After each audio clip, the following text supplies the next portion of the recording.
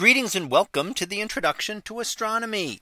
One of the things that I like to do in each of my introductory astronomy classes is to begin the class with the astronomy picture of the day from the NASA website, that is apod.nasa.gov/apod. And today's picture for May 9th of 2023. Well, it is titled Shadows of Earth. So what do we see here? Well, here we see an image of the moon off in the distance, and right behind us would be the sun. So the sun here would just be setting while the moon is just rising. And in this image, we see two shadows of Earth. Now, how do we see two shadows of Earth at once?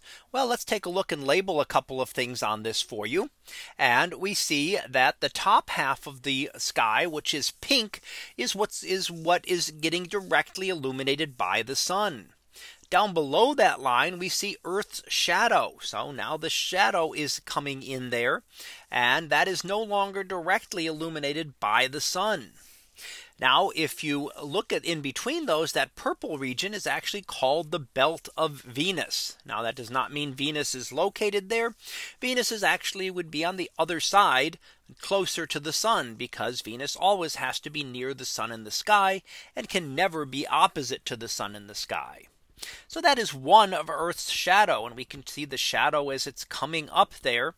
As the sun sets down around the previous horizon, the shadow will rise up and the rest of the sky will slowly get darker and darker over time.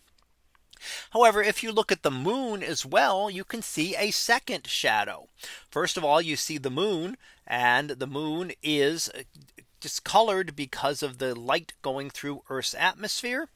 But we also see a partial lunar eclipse occurring, and that we can see on the lower left portion of the moon's surface, where it's a little bit darker. That is also Earth's shadow there.